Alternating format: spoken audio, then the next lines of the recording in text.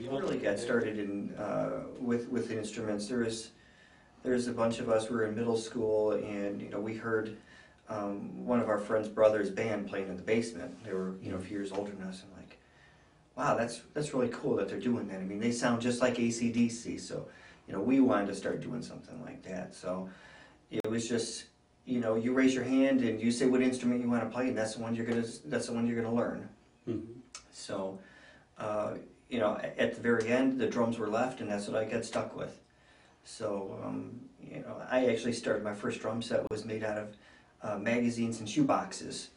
And I think I was, 11 years old or 12 years old, whatever it was. And I used to draw circles on them and, had some drumsticks, and I used to play them just like that. And one time I was 12 or 13, my mom bought me a drum set out of the JCPenney catalog, the Galaxy 2000 plastic drum set. It was fun times, but I had that for a year before I really outgrew that, and I believe it was 8th grade or maybe even freshman year I got a real drum set, and that's when I always had a desire to play the guitar, and it was like overwhelmingly strong.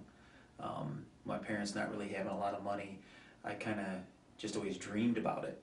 And when I say parents, I meant my mom and my stepdad. My parents were divorced when I was young, and when I would visit my real dad, like every other weekend, he had gotten remarried, and his stepson had this Mickey Mouse guitar.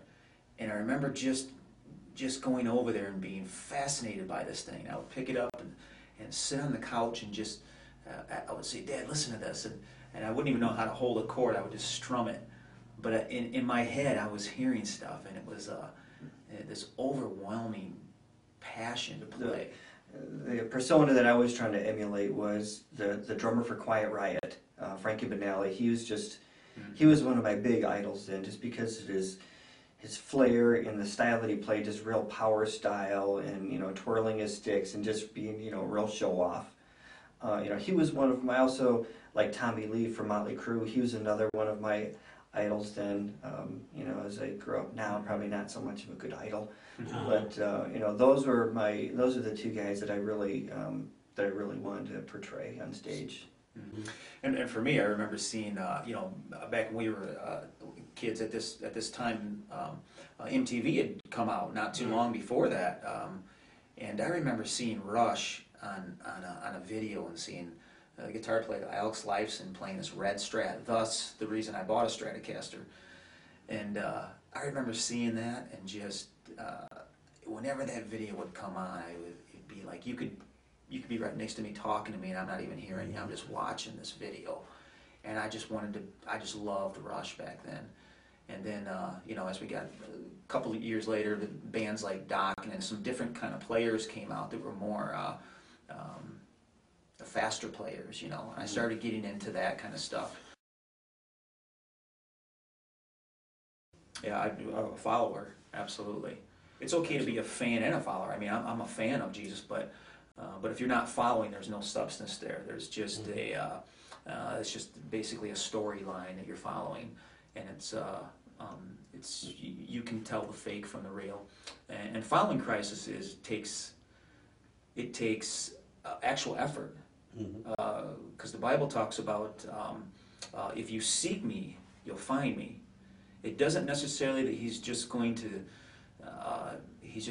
make you do it. I mean, he is a very gentle yet powerful God, and he gives you the choice. But the thing is, I mean, even me and my fiance, I mean, the days go so much better when we have the scripture open. We start out the day reading and praying and getting that focus where it's supposed to be, and it's all a condition of the heart.